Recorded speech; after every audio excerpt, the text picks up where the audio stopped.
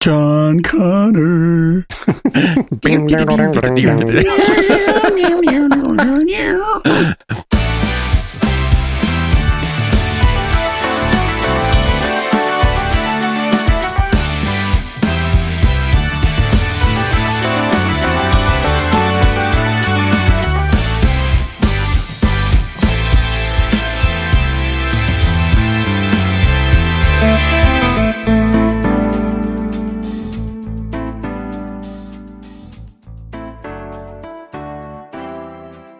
Hey, prog fans.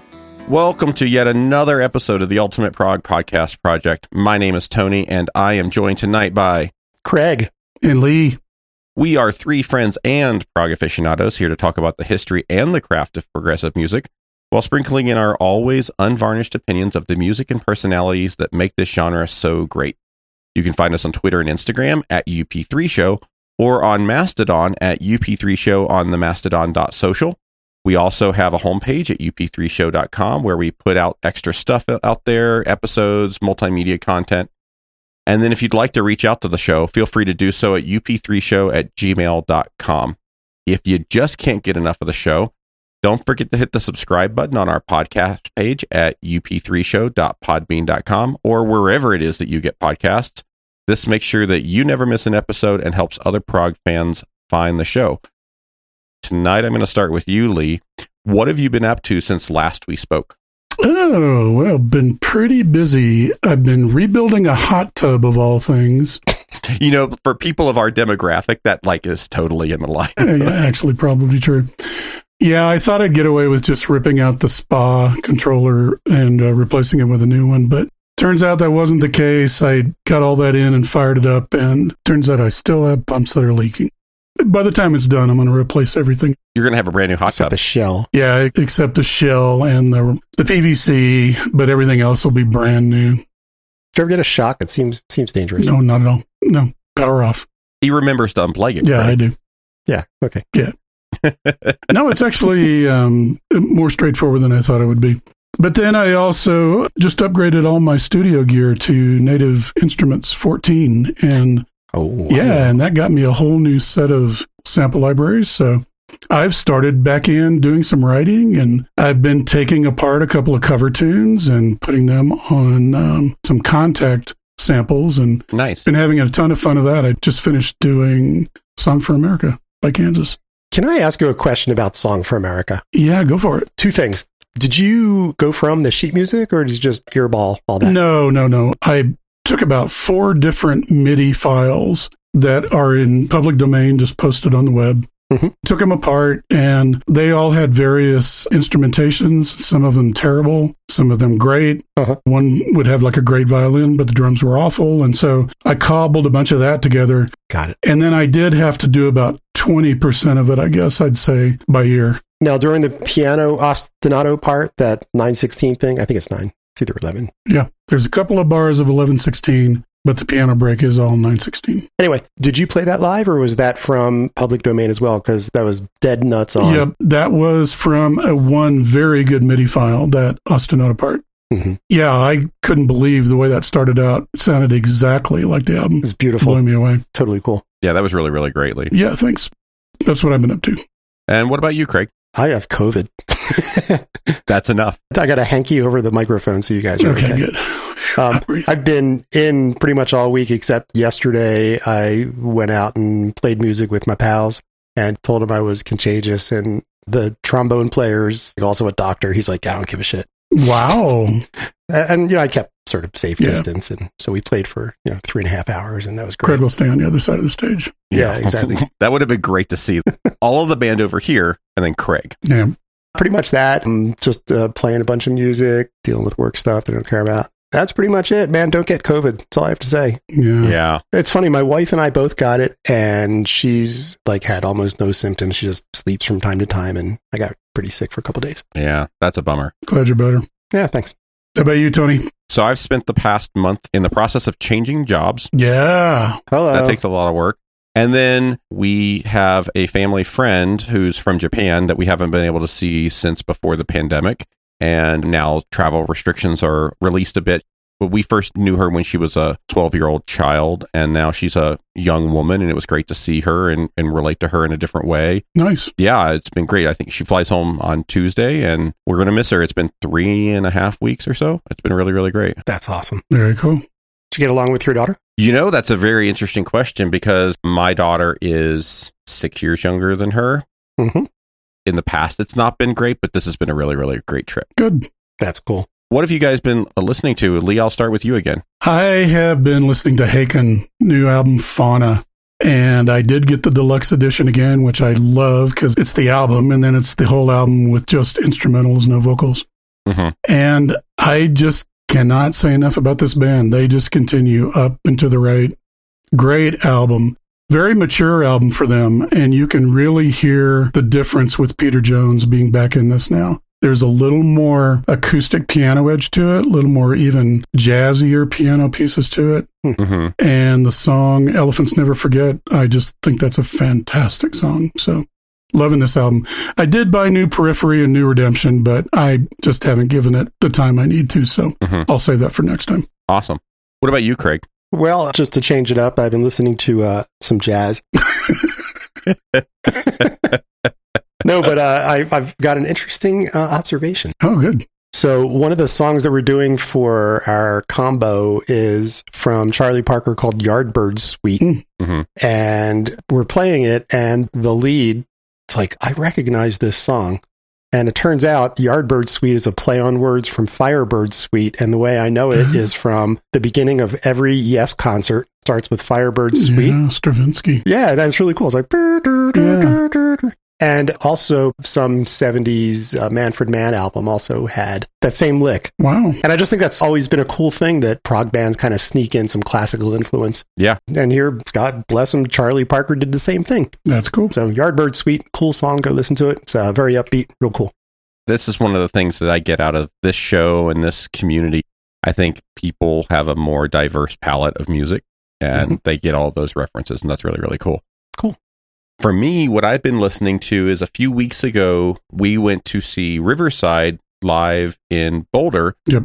And their opening act was half of a band called the Siberium. Yep. Mm-hmm. And I really, really liked what I heard acoustically, or semi-acoustically anyway. Mm-hmm. Yes. So I went out and bought all their shit on Bandcamp like I normally do. And they did a performance of a track, which is actually an entire EP called The Butterfly Effect. Ooh. And it is absolutely stellar. Mm. Having the full band with drums, keys, all of it together, the whole EP is really, really great. And I think I want to pursue trying to have them on the show at some point in the future because they're a really, really great band. That's a great idea. I went for Riverside, and as often happens to me, Yeah. I went for one band, and I'm walking away really in love with the opener. So It's like Arch Echo. Glad you did that because I had the same reaction. I will go pick that it's up. awesome, and they have a lot of synth in it. Oh, wow. Cool. Some of the tracks are really, really synth heavy, which we didn't actually get to experience live because it was a guitar and a bassist. That's right. Having said that, as a two-piece, they were amazing. They did a really good They job. were amazing. Their energy was great. Their performance was great. Super duper duper tight. Yep. Yeah, I think that actually can't be overstated how tight they were as a two-piece. Yes. Mm-hmm. If you guys are listening, awesome job. Great job. I mean, Kudos. yep. And that brings us back around to news and new releases. So what do you got for us this month, Lee?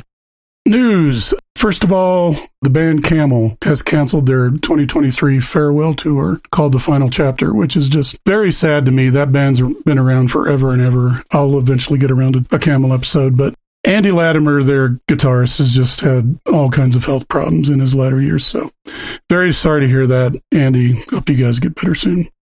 March was a very strong month for releases. ACT's Falling, Periphery, Gent is Not a Genre. And by the way, that's a great title, but I wish they'd spelled it DGENRE. Gent is not a genre. But anyway. Haken Fauna, Redemption, I Am the Storm, Exploring Birdsong, Dancing in the Face of Danger, all out in March. And by the way, the Exploring Birdsong, I got it on Bandcamp, and they're doing FLAC versions of this. Ooh. Most bands on Bandcamp do FLAC. Yep, it's great.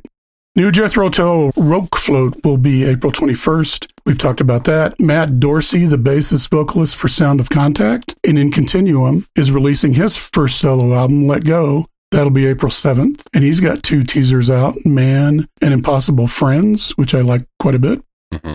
Mystery has announced a new album, Redemption, which will come out in May. And we have been watching the Peter Gabriel slow trickle of teasers. Mm-hmm. Again, no date for any kind of album release for I.O., the album, but he has announced a North American leg of his tour. Tony is probably planning a flight, if I know Tony. Well, it's funny that you mentioned that because I talked to my wife about that, and she was like, is Denver anywhere on the future plans? And I was like, yes. And she's like, just plan on Denver.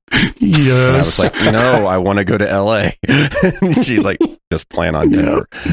Yep. Well, either way, you're going to have to liquidate a whole lot of stock options and sell a kidney because there's no way that's going to be cheap. No kidding. Done. There's a new band coming out of Norway, and I don't even know how to try to pronounce this. Just imagine it's IKEA. AVKRVST, Avkurvist. And they have a new track out called The Pale Moon, which I found really interesting. Really odd mix of prog metal and a little bit of orchestral almost. I saw it too, and I only got a couple minutes into it and got distracted doing something else, but I need to go back and listen to that whole track. Oh, I really liked it. Yes has announced a new album. This is going to be coming out May 19th. Mirror to the Sky. Did you listen to any tracks? They put a single out called Cut from the Stars. Yeah. And I found it boring as heck. I yawned. Yeah, it just does not do anything for me anymore, gotta say. So it's now a no? It's a meh, definitely in my book. Serious meh. We're waiting on the new album from the Ocean Collective, Holocene, May 19th. Yes. Very excited for that. First teaser is Parabiosis. And Einar Solberg, we're watching for his solo album, 16, which will be coming out June 2nd. And he released a second teaser. His first teaser is called Grotto. Came out a couple weeks ago. Second teaser is A Beautiful Life. And I really liked the mix of the slow ambient, the acoustic, and then the chorus just really rocks with some pretty good heavy prog metal. It does. I'm really, really excited for this. I was really impressed with that. So, yeah. Pattern Seeking Animals, we're still waiting. That's probably not going to be till next season. And Kairos, we're waiting on both of those. The only one that's not in that list that I want to make sure people are aware of right now is that Floor Jansen has a new album, My Paragon. It is more on the pop metal side of things, but there's definitely metal in it. So if you're a Nightwish fan, I encourage people to check that out. Very cool. Thank you very much, Lee. What do you have for us that's unheard of, Craig? Well, I don't know if it's unheard of for others. It's been kind of on and off for me. This is a band that we've talked about a little bit here on the show, and I've always debated whether or not to do it as an unheard of or an actual episode, but I'm going to do it as an unheard of. The band's called Osric Tentacles. The reason I want to talk about them is, like I mentioned, I just had COVID. The first couple days, man, I was, doing the fever dreams and chills and the whole thing. And I set up a little Pandora station of Osric Tentacles and just tripped out for 2 days and listened to Osric Tentacles. And it's like, this is cool stuff.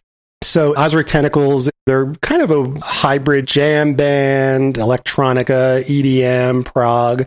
And I'm not too into the jam band scene, but the thing that separates these guys from the rest of them is they've got kind of an edge.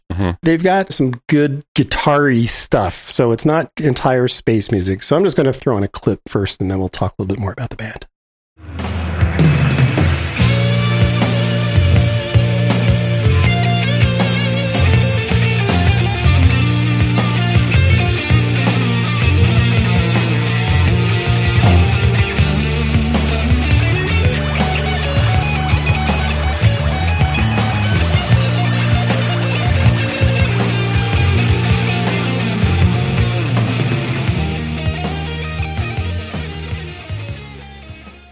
Somebody likes their synth LFOs in there. I dig that. They got a cool sound. So let me tell you a little bit about these guys. They were formed in 1983. I had no idea they'd been around that long. They've got 30 albums out. They have had a bunch of lineup changes over the years. The one constant is this guy named Edwin, who also happened to play Herman Munster in the 1950s. I was going to say, didn't he play Herman Munster? He's the brains behind the operation. They're a 4-piece Ed on guitars. They got a keyboard player, a bass player, a person named Brandy Wynn, Tim Wallander on drums. They've had a million personnel changes. Definitely on the sort of hippy-dippy side of things, I think. Mm-hmm. I'll do another clip. They have a million songs, a million live things, so I can't really talk too much about, one song versus the next yet. I just don't have that command. But this one was cool too, so.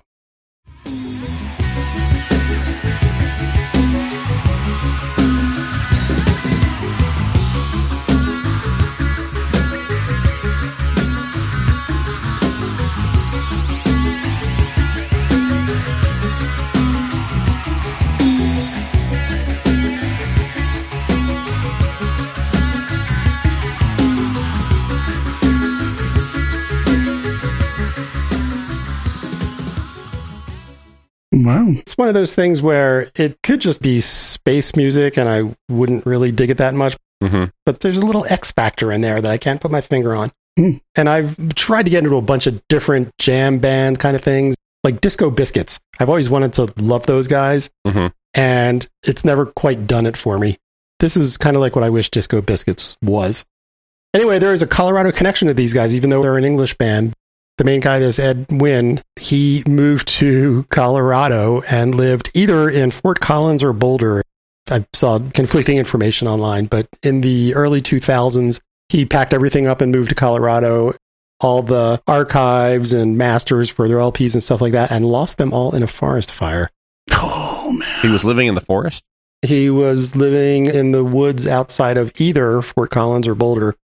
One last clip I want to do. Now, this one is not quite an isolated guitar track, but it's like Ed playing guitar over top of a backing track, and it's just kind of shows this dude's kind of got it together, man.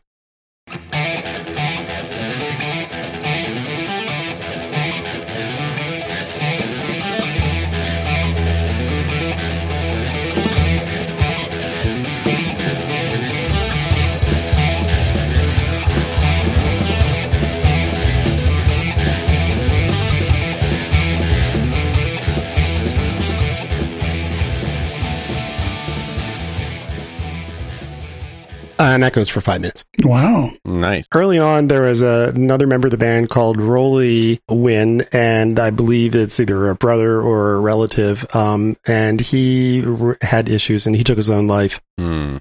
It was unexpected and really a tragedy, and just hear about that with people involved in the arts. Sometimes mental illness kind of goes hand in hand with that. Yep. Again, they've been around forever. They have historically toured quite a bit. They do a lot of festivals overseas, and definitely check them out. And there you go. That's this week's Unheard Of. Awesome. I like that second sample. Yep. In that spacey, ambient kind of way. When we did a prog, not prog before, I used the techno band Orbital as an example. That kind of reminded me of Orbital a bit. I really like that. Pretty much every one of their songs, it usually has a spacey part, and then a jam part, and then a spacey part, and then a jam part. Thank you very much, Craig. Thank you, Tony. All right, let's go talk about something kind of different, but kind of the same. So when I was talking last month, I was talking about this documentary with Dave Grohl and the studio in Los Angeles and kind of the history of the studio. And, you know, as I'm wont to do, I like to go and like figure out these kind of behind the scenes types of stories. Because it was really interesting in that documentary to hear about all of the pickup bands and jam sessions and stuff like that that happened at these studios. We've talked about this with you guys. When you grow up and you have like your little jam band with your friends and stuff like that, it never really amounts to anything commercial, but maybe you're known in a particular clique of people or what have you. And I came across this band in the LA scene called Obsidian. And I was really, really intrigued by them because there's not much known about them. They were kind of this hidden jewel inside of the recording artist and tech and people in the scene. No one in the public ever really knew about them. They did perform live occasionally, but they weren't really this big deal. Mm-hmm. It's always fascinated me. We've talked about how, like, in a prog world, you get enough creative people in a room and surely they're going to start jamming and doing stuff. And this seems like it was one of those cases. Mm-hmm. So the band Obsidian was this underground, they call them art rock and prog metal. I definitely see the prog metal. I don't see as much straight ahead prog rock in the samples and the art rock in the samples. But they were like this prog metal band that was formed in the mid-90s. And you were saying they were LA based? I think all of the members ended up being LA based, maybe New York. I don't know for sure, because there's very little known about this band, because they kind of had this cult background and following. Because I was wondering, there's always that Laurel Canyon connection from back in the day. I always wonder if that's still a thing. From the friends that I have in LA, I know that there's this really small community in North Hollywood, Burbank, Glendale kind of area. John Baghold, he's in that area, and so I'm sure he could tell us all about what's currently going on in that area. Sure. It seems like they picked up there. And what was interesting to me is that the key members of this band, they were musicians, but they were mostly studio techs, roadies, people that were around other bands doing that second tier work. Yeah. For example, some of them would be on tour with one band and another would be on tour with a different band. If they happen to all be coinciding in a particular city at the same time, they'd try and put together a show unannounced. Mm-hmm. That seemed pretty cool. The band wrote and recorded self-published stuff. These were all like scratch tapes on cassettes.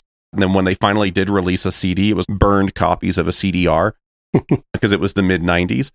So they did this off and on from approximately 93 until about 99. And all of it was recorded when they had downtime recording for other folks. The only known recording samples appear to have been these tapes and CDs that were circulating amongst people in the artist community. And then some of them eventually creeped onto eBay, I heard, but I've never seen them. And eBay doesn't go back far enough in time to figure this out. The original members met in 93, from what I can tell, and they were Tom Mitchell. They credit him as a vocalist, but most of the tracks that I have found, they're all ambient instrumental, so I don't know what they were counting as vocals. He's just doing oohs and ahs. Probably like, I don't know. Oh, yeah, that's right, because it's metal. And a guitarist, John Knight, and they met in LA when they were both supporting Nine Inch Nails to record The Downward Spiral. Oh, cool. Famously, Trent Reznor rented out the house where the Tate murders happened and recorded there.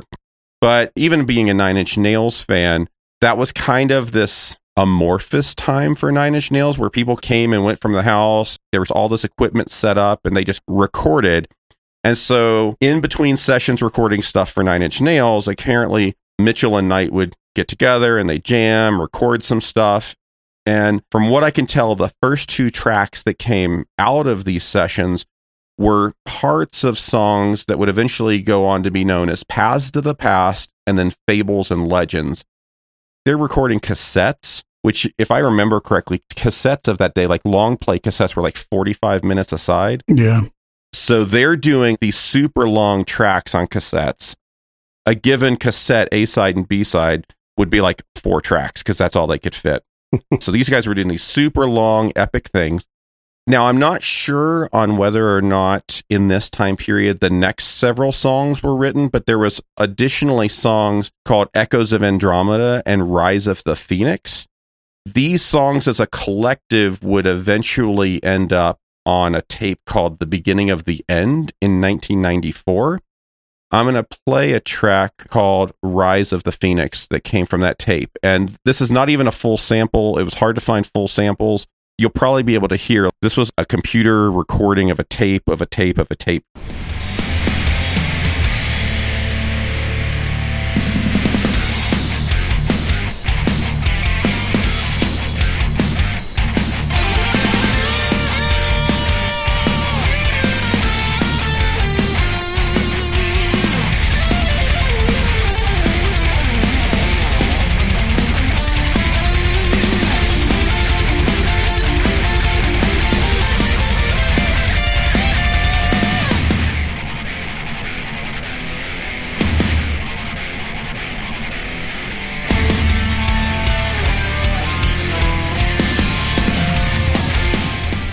I freaking love that.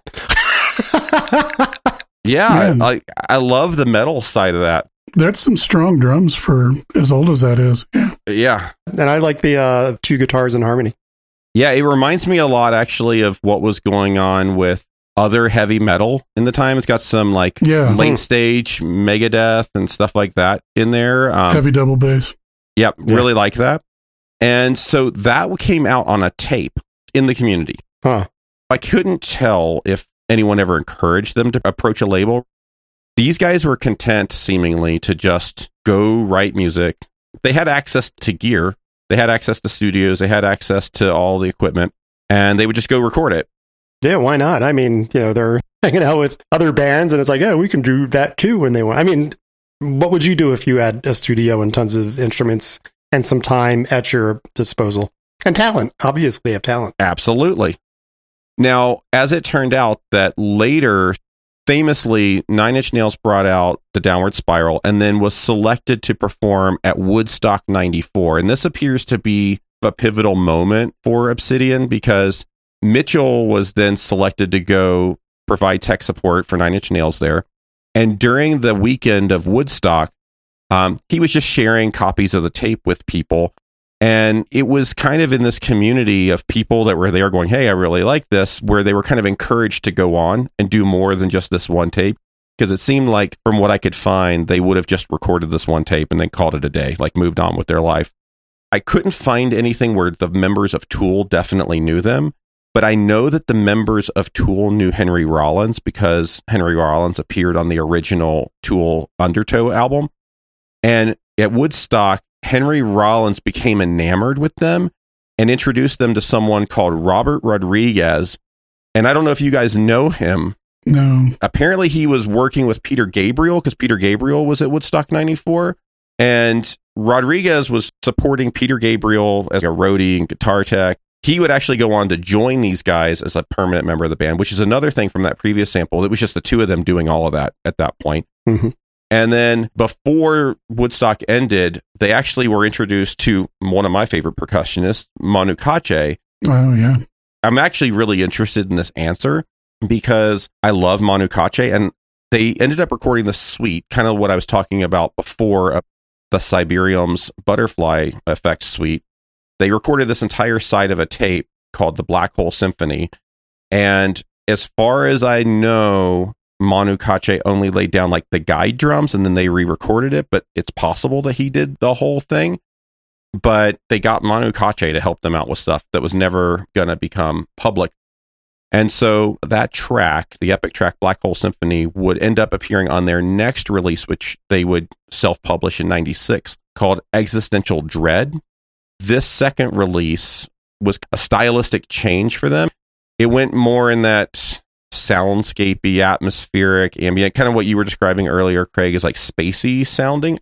Mm-hmm. I'm going to play a sample of the Black Hole Suite here in a moment. And it doesn't feel as atmospheric as I would have thought. This has definitely got a metal edge to it, but there are definitely metal bands that I like that do atmospheric, where it's still driving metal, but they're like building a soundscape. Right. I'm going to go ahead and play a small bit of the Black Hole Suite. And I think the quality's kind of bad on this because of the tape stuff. Sure.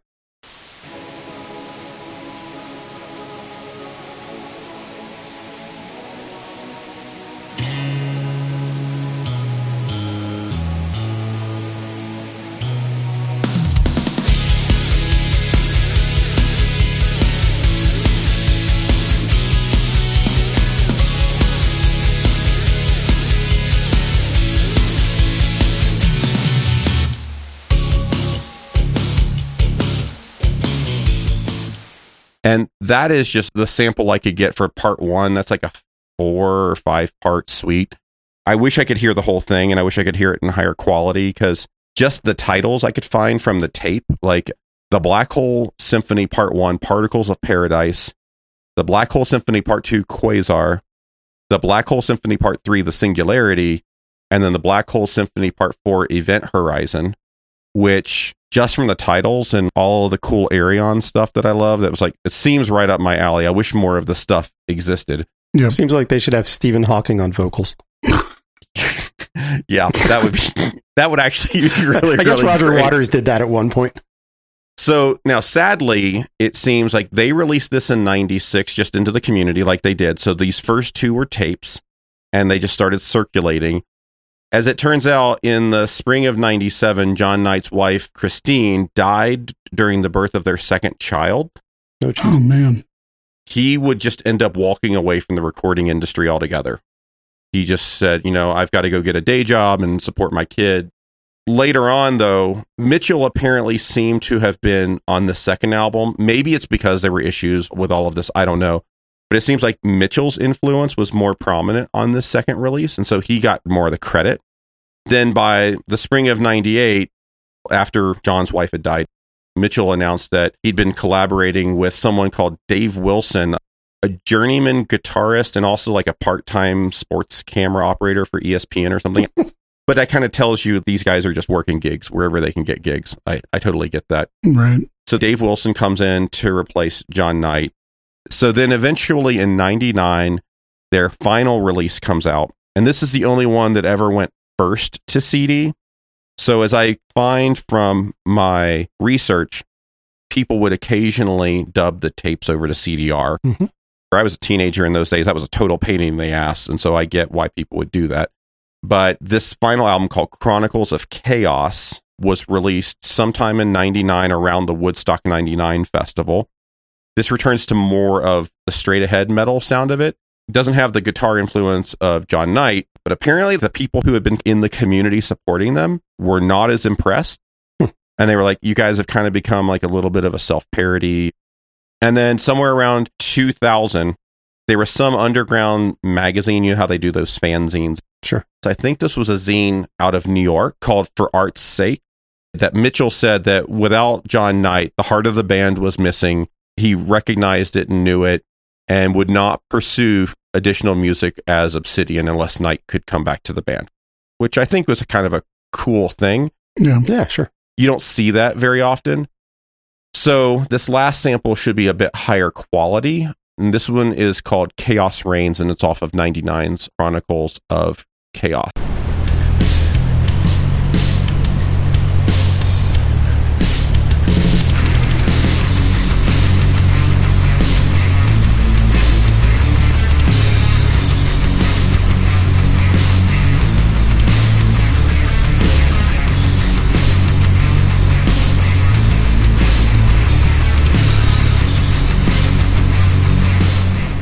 I had to dig to find these samples. Yeah, you went deep.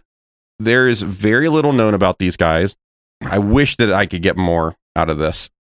So, as I said, only the final release featured a release directly to CD, and that was amateur CD-ROM, not anything commercial. The first two releases were produced as cassettes and self-produced. Actually, all of it was self-produced. The audio qualities of everything that exists, as you heard here, is very, very poor. No known original copies still exist. I'm sure there's something in someone's attic or basement or something. I want to read the titles of some of these things that are missing because it makes me so jealous to want to go listen to this. So in 1994, that first release, the A-side was a track called The Beginning of the End, which was 7 minutes and 46 seconds long. Then Echoes of Andromeda, which is 12:12, and then Paths to the Past, which is 19 minutes. Wow. Those were the two that apparently they were doing this pickup in the Nine Inch Nails sessions. And then on the B side is a track called Rise of the Phoenix, which is 9:14. And then Fables and Legends, which Dream Theater has entered the chat here, 23 minutes and 30 seconds. Super long track. So then a couple years later, they have this cassette called Existential Dread. As I said, the A side is a track called Indigenous Absentia, which is 15:15. Now, I don't have any audio of that, but I've heard that it's commentary on colonialism. And then the second track on that side is called Maginot, just 20 minutes and 44 seconds. And then the B side is what I was telling you guys about before. That entire side is the Black Hole Symphony Suite. Okay. And then the final release is literally only 3 tracks. A track called Ashes to Ashes, which is 9 minutes and 56 seconds long. Chaos Range, which is 17:17. And then this track called Millennium, which, as I was able to figure out, is like some kind of tribute to the turning of the millennium. Because everyone had Y2K fever and everything, and everyone was talking like, the computers are going to melt down and eat our face and all of that. So I guess this was their kind of... Go hide in the bunker. take on that. And I do have some album art that I was able to scrounge up for that one. And it's like this desolate cityscape of like kind of Planet of the Apes style, like art and stuff like that. So the primary reason there's not a whole lot about this band is because April Fools, this is not a real band. Yeah. Now that the cat's out of the bag, I want to talk to the audience a little bit and talk with you guys a little bit. The chat's out of the bag. We've been wanting to do some kind of April Fool's joke for a couple of years now. Yes. And right now in the zeitgeist is AI this, AI that. So listeners, everything you heard me talk about, all of the music that you listen to, I'm going to put up on up3show.com this Wikipedia page that ChatGPT created for us. It's all AI generated. Yeah, that's amazing. That's bizarre. AI is coming. AI is here. Especially among creative people, this existential dread about what is AI going to mean for creative people. And I think a lot of creative people are really frightened. Yeah. AI is coming for my job. Mm-hmm. And I just want to get, I guess, maybe a first pass from you guys, because you let me kind of run wild with this and then put together the Wikipedia page from ChatGPT. What was your impression of the quality of things? I was amazed at how well it did pretty much from the very beginning, because we literally had a production meeting to talk about how to do this. Later that night, you posted something, and I was surprised first and second pass just how well it did. At least with creating fake bios for people, and this person comes into the band, this person leaves the band. That, to me, was pretty amazing. Right. So I've played with ChatGPT quite a bit since it's been out. And I've actually used it to do little bits of my job from time to time to see how it did. So I'm kind of familiar with that. I have had zero interaction with the music. And you're telling me that all of those audio clips were AI generated based on prompts from you. So actually, not from prompts from me. So what I want to do there is explain. Talk about that. Can you walk through it? Yeah. So how this was all created. So as Lee just alluded to, we had this production meeting, and within minutes, Craig and I went over to ChatGPT. We're creating bands and all kinds of stuff. The prompt is super simple. The prompt says, write a Wikipedia page about a prog band that existed between 1972 and 1981, right? And boom, right. Within seconds after that, you have an entire Wikipedia page laid out before you. So a little bit about how this was put together. This was like multiple iterations, refining the prompts. Sometimes I had to say include a discography, and it would just do all of that. So from a text perspective, everything I read as part of the history of this band and everything, that's how it was all put together. Yeah. So something that you'll see once you go over and you're looking on up3show.com is there's some art. There's also this AI-generated art tool called DALL-E. The counterpart to DALL-E in the open source world, which is what I like to use, actually I use it for my Dungeons & Dragons game and some other things, is called Stable Diffusion. And so I used Stable Diffusion with some key prompts here and there to generate this art. And I was able to tell Stable Diffusion, create it in this aspect ratio. So since I knew from the ChatGPT description that the first two releases were on tape and then the last one was on CD, the first two pieces of art were created in the cassette tape aspect ratio, and then the last one was created in the CD jewel case ratio. And so that got the art. So you told it, this is a band, and it's this kind of band, and did you give it any of that? No, so the way I did the art was from the title, I kind of knew what the vibe of the release was going to be. Okay. So like for Existential Dread, I did psychedelic picture, existential dread keyword, that kind of stuff. And then it generated the art. Okay. Got it. And then for Chronicles of Chaos, because of the track titles, I knew it was Millennium, Planet of the Apes vibe. So I kind of typed some of that in, like cityscape, overgrown, hyper realistic, like those kinds of keywords. And then it generates the art. By the way, the art is pretty amazing in itself. It's cool. It is really cool. I would love to share people the art that didn't get used because there's so much cool art. In fact, a colleague of mine at my old new company, he plays in my Dungeons & Dragons game with me, and his character is the scribe for the group. And every week between sessions, he runs keywords from the last session's notes through Stable Diffusion to generate the artist's journal. Oh, wow. Oh, my goodness. It's drawing scenes from our campaign. It's That's wild. Fabulous. Wow. And then the last component for this episode that we generated was the music. Yeah. I am dying to see what you did. This is where things kind of went off of the rails a little bit. So there are multiple AI music generating tools out there. So the company that does ChatGPT is a company called OpenAI. They have a AI music generator tool called Jukebox. Okay. And if you go to their page, you can find all these samples of things that they've generated. And this is not just for music. This is the way all of these things work. They train them on these large data sets. Yeah, the internet. So for text, they're going to train it on the internet. For images, they're going to train it on public domain art, classical art. For music, they trained it on hundreds of thousands of hours of music. Unfortunately, a lot of it is copyrighted. Oh. And so when they go to regenerate music, you get a lot of like, hey, that's a Marillion song. Oh. Or those are literally Nine Inch Nails lyrics. And so I did some experimenting on my end and tried to actually train it against instrumental music. And this is where Lee and I buying the deluxe editions of things is really great because I have instrumental versions of a lot of songs. Oh, cool. Mm-hmm. And I was trying to train it, but I never could quite get it to work. So I went searching and seeing, like, is there a different kind of tool that I could use for free? And eventually I found a website called evokemusic.ai. And what Evoke has done is they have trained their data on more general instrumental, like you don't get as many lyrics in their things and stuff like that. So all of these audio samples were taken out of Evoke's public library.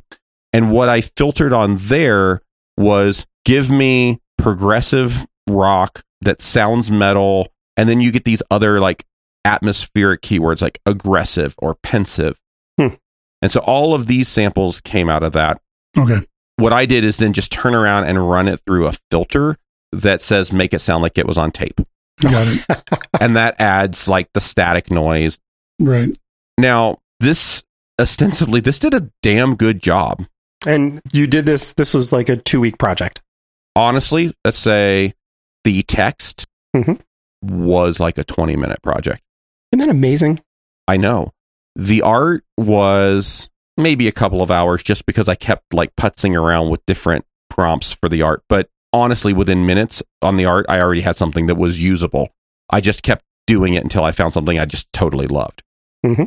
The music was harder because I think generative music right now is a more difficult problem to solve. Yeah. And there's probably a lot of issues with it, like you say, copyrights and stuff like that. Mm-hmm. I think it's easier for an algorithm to come up with random quote unquote text than it is random quote unquote music. You know, I have seen examples of where they train these AI music generators on different music sets, and then they say, take this Frank Zappa track and extend it by 4 minutes. Interesting. So then because it was trained on Frank Zappa, and it knows his style, and it probably even knows the track, because you're going to pick a track and say, extend this song by 4 minutes. Sure. It does a pretty good job in those cases. Okay. It's different and weird when you have it trained on this huge data set and you say, come up with something totally new. Yeah. It's really challenged there. Okay.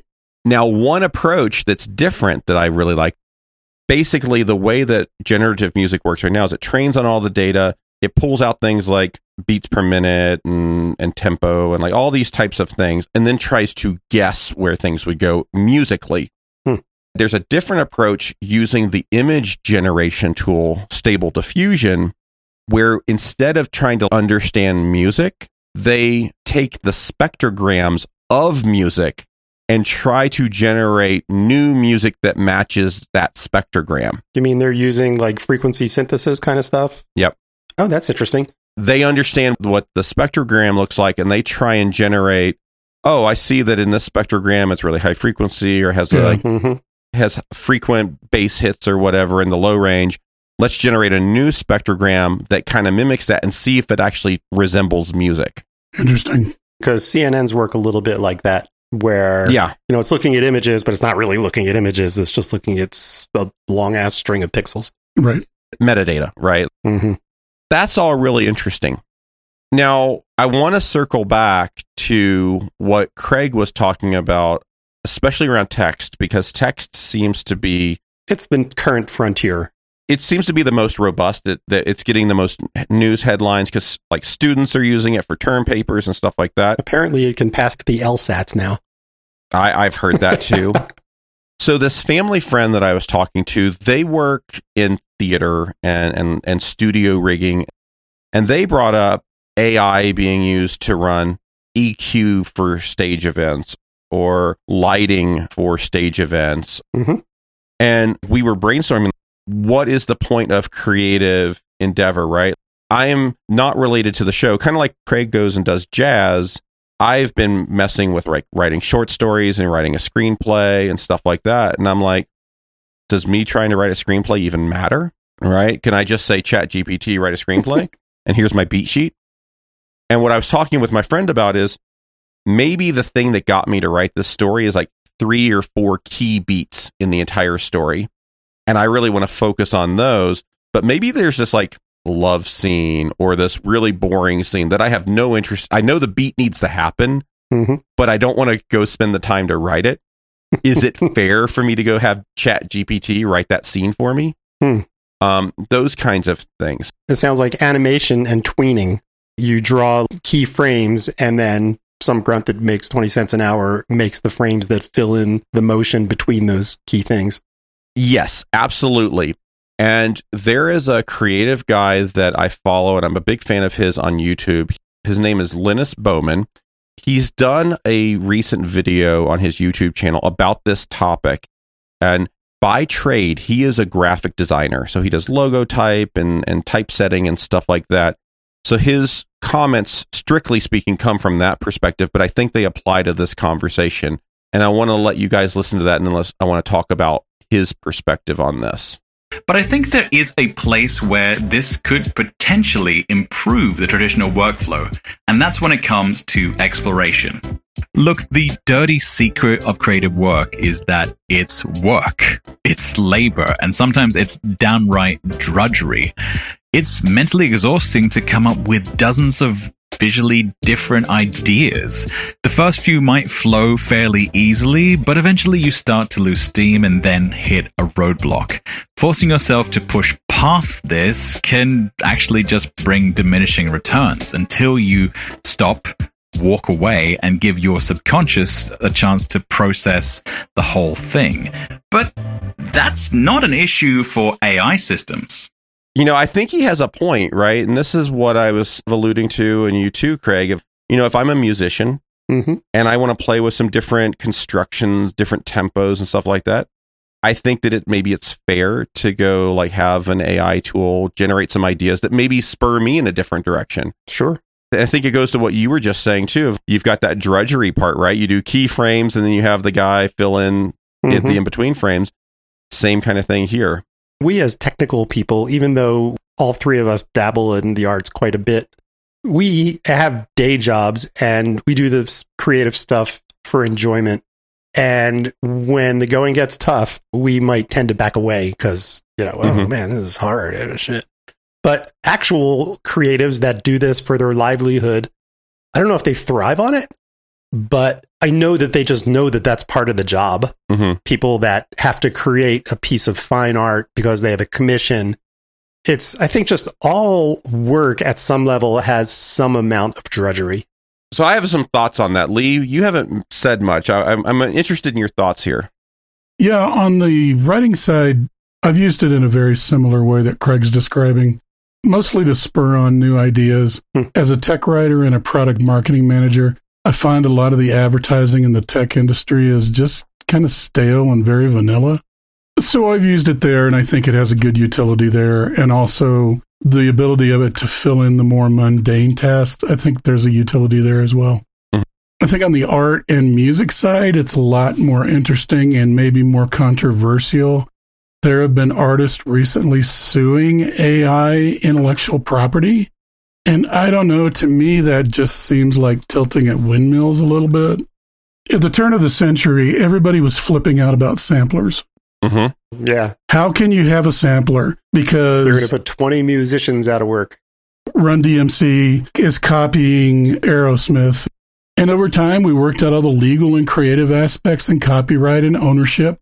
And now it's old hat. I mean, everybody does it. So to rail about AI is now generating paintings and things like that, and to have artists say, oh my God, this is horrible, this has got to stop, is just not practical. The genie's out of the bottle. You are not going to put it back in. Mm-hmm. So let's find ways to work with it. Let's find ways to make it work for us. Instead of fighting this, let's find ways to monetize it and to make it creative for us. Do you guys think this raises to the level of like another industrial revolution level event, or is it just a lot of hype right now? I think it's a lot of hype right now. I think it's a lot of hype right now, too. It still needs a lot of hand-holding. I don't think people really need to get nervous until AI is generating its own AI. Oh. And then suddenly it's like, oh, wait, holy shit. I definitely see it as a tool. Yeah. Mm-hmm. I think the people that are going to be the most successful are the people that figure out how to use the tool most effectively. Exactly. Mm-hmm. I really like what Linus said in his video.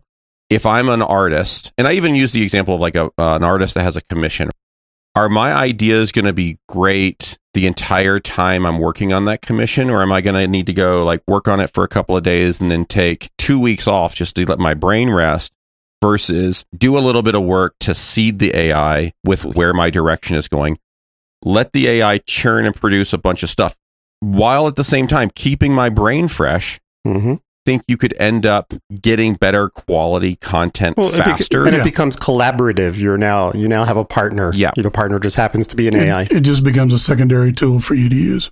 Mm-hmm. Right. Yeah, I agree with that. And this is something I was talking with my friend earlier about. I think that there's a lot of, I'm going to use an industry term, FUD, which means fear, uncertainty, and doubt. Or fucked up data. I think there's a lot of FUD around AI and what it is and isn't right now. Yes. Because AI is not the Terminator. That's a whole other thing. Right now, the technology of AI is just really fast, seeded, because I don't want to use the word intelligent, but seeded choice making. Yes. Mm-hmm. It's still coded by a human. It's still set up by a human. And it's really just accelerated decision making. Yeah. It's not going to be able to, out of whole cloth, generate a new piece of music or a new piece of art. It's still very dependent on what it's trained on. Yeah, and that's the fundamental thing. All AI is trained. All AI is trained, and it's only as good as the data set you trained it on. Mm-hmm. Right. And so I think for creative people, especially in our listening audience, if you're worried about the Terminator putting down his rifle and picking up a sitar and putting you out of business, that's not going to happen. Then it's like the new Yes album. That's about right. So, dude, I was really honest to God, I was going to say that, but I didn't want to. But when you mentioned the new Yes thing, I listened to that song. Yes. It's like somebody took a Chat GPT thing and said, write a Yes song based on other Yes songs. And that's what it sounds like. I want to talk also about some of the places where I think AI is really cool. Yeah. I think about musicians in particular, since this is our audience here. Think about musicians who have passed, especially if they've passed before their prime. And I think for me, as a teen that grew up in the 90s, I'll think of people like Kurt Cobain, who died. Yeah, Hendrix. Yeah, I was going to get to Jimi Hendrix. Mm-hmm. People like Janis Joplin. Like these musicians who died in their prime or before their prime. I even think about musicians like Lane Staley of Alice in Chains, using AI to take either unfinished works or semi-finished works and see what they could have been. I'm interested in that. Not that it would ever replace a Nirvana track, but just as an intellectual curiosity, what could we do there? Well, I like what you said earlier about areas that people are talking about using it right now, like EQ. Mm-hmm. Like we went to the Riverside show and it was a great show. I really liked it. But the EQ in the house was awful. Mm-hmm. And that is not even hard. My JBL monitors in my studio come with a reference mic and a program, and you set it up in the middle of the room, and it sweeps white noise and characterizes the room and then sets the speakers accordingly. It would not be hard to start creating data sets of different areas and rooms and how they sound. And mastering software is making a heavy use of AI. Mm-hmm. There's 2 or 3 companies now that are offering mastering via the cloud. And what's really interesting about that is you can give it a guide track. Mm-hmm. So if you want your song to sound more like a Dream Theater song, you can feed it a Dream Theater tune as a guide track, and it'll try to follow it with EQ and dynamics and the whole 9 yards. There's an AI tool that does modeling of speaker cabinets, I think I read. Mm-hmm. You take your guitar and you play it through your Fender amp, and then you sample that, and then it models that And it uses AI to do it. Yeah, there's a lot of guitar modeling software out there now. Craig covered the band Mute Prophet on Unheard Of. Right. And they openly say that they use AI for generating their tone, and they're big fans of Nightwish, so they trained it on Nightwish, and then it generates a guitar tone that sounds like Nightwish. Yep. And I don't think it takes anything away from Nightwish. Except they're modeling. Yeah, but in the case of like John Petrucci and his cabinet and amps, he's licensing that sound to the modeling companies like Archetype. Mm-hmm. So going back to last month, and something I mentioned earlier in this episode is a segue. I was watching that documentary about the studio in LA, right, where they stayed analog for so long, and then the Pro Tools era happened. Right. I think, honestly, when you listen to that documentary, the anti-Pro Tools arguments that people had sound so much like the anti-AI arguments that we're hearing today. Yeah. It's just going to be a tool. Exactly. And the genie's out of the bottle. You're not putting it back. Yeah, it's happening. It's already happening. You might as well learn how to use it. Yeah, absolutely. When we go back, I think it was, episode 3 or 4, What is Prog?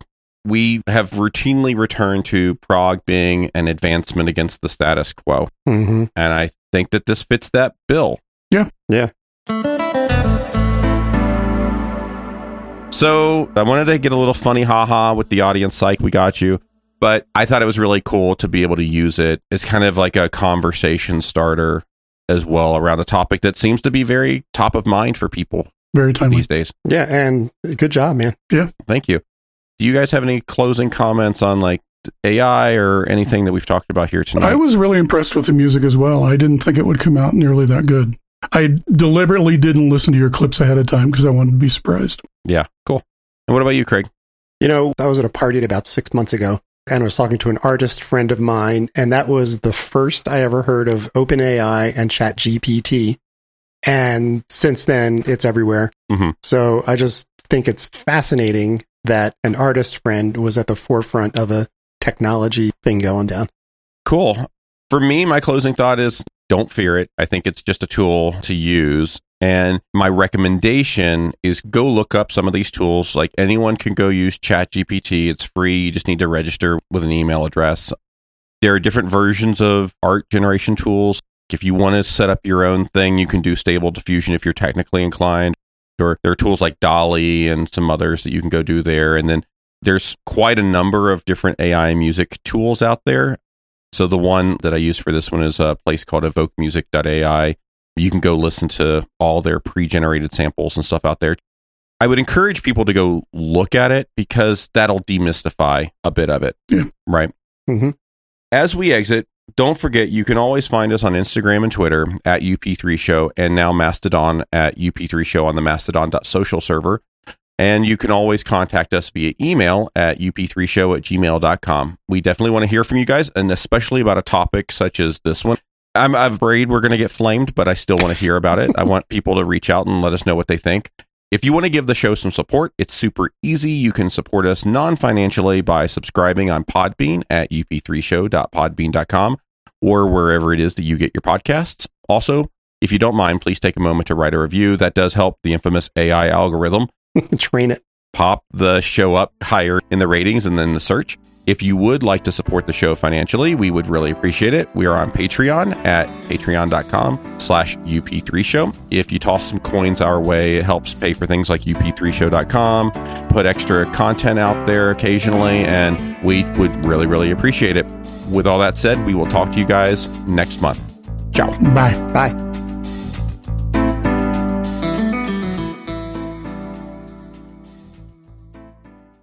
Hey folks, Tony here. If you made it this far, congratulations. You're getting everything you can out of this podcast episode. As a reminder, we're a podcast about commentary and opinion on prog music.